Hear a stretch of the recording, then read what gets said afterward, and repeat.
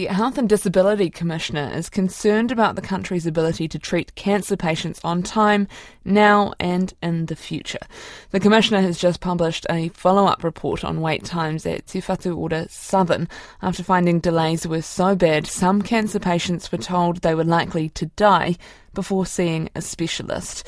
We're joined now by the Commissioner, Morag McDowell. Kia ora. What are the key findings of this report, especially in the risks to patients and staffing pressures? Kia ora, Charlotte, and thank you for having me on. Look, this report was a follow-up to a report that I released last year, which found that people were waiting in excess of expected timeframes for non-surgical cancer treatment in Southern, and that hadn't been managed adequately, with the result that the Southern District Health Board, as it was then, had breached the code. So I followed up with recommendations that I'd made in that report. And I do want to acknowledge that I think there has been some considerable work undertaken in collaboration with Cancer Control Agency to make improvements in the service. But there has definitely been considerable challenges and difficulties for Southern in recruitment of workforce, and in particular in radiation oncology. I want to hasten to add that this isn't an issue specific to the Southern region. It's actually a national issue. Can you give me some examples here of how this works and how it's got to this point?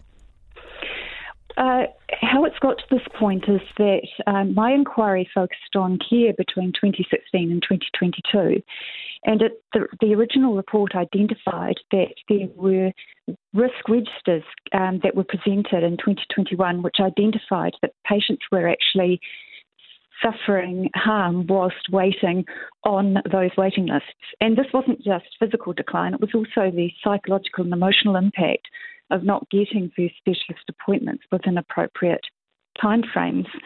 And what needed to happen was there needed to be a focus on patient safety and patient risk, with recognition that with changing demographics, changing treatment options for cancer, there needed to be a focus on workforce and developing workforce. That's why I've called for continued focus on this issue to address recruitment issues and challenges. How do you think it is to be faced with a cancer diagnosis and then a warning that you may not get help before you're already too sick for help? Oh, look, that was definitely a focus of the original report as well. And one of the things that we identified was that there is not just physical decline, but there's psychological and emotional burden, not just for the patient, but also their family, their whānau. And that's why we also recommended that there be a focus on ensuring that patients had a single point of contact so they could be communicated with effectively, so that their psychosocial needs could be met. And I am pleased to say that as a result of our recommendations, Southern has put in place a patient navigator service which gives that single point of contact to patients. Tēnā koe, thank you very much for coming on Midday Report. That's the Health and Disability Commissioner Morag McDowell.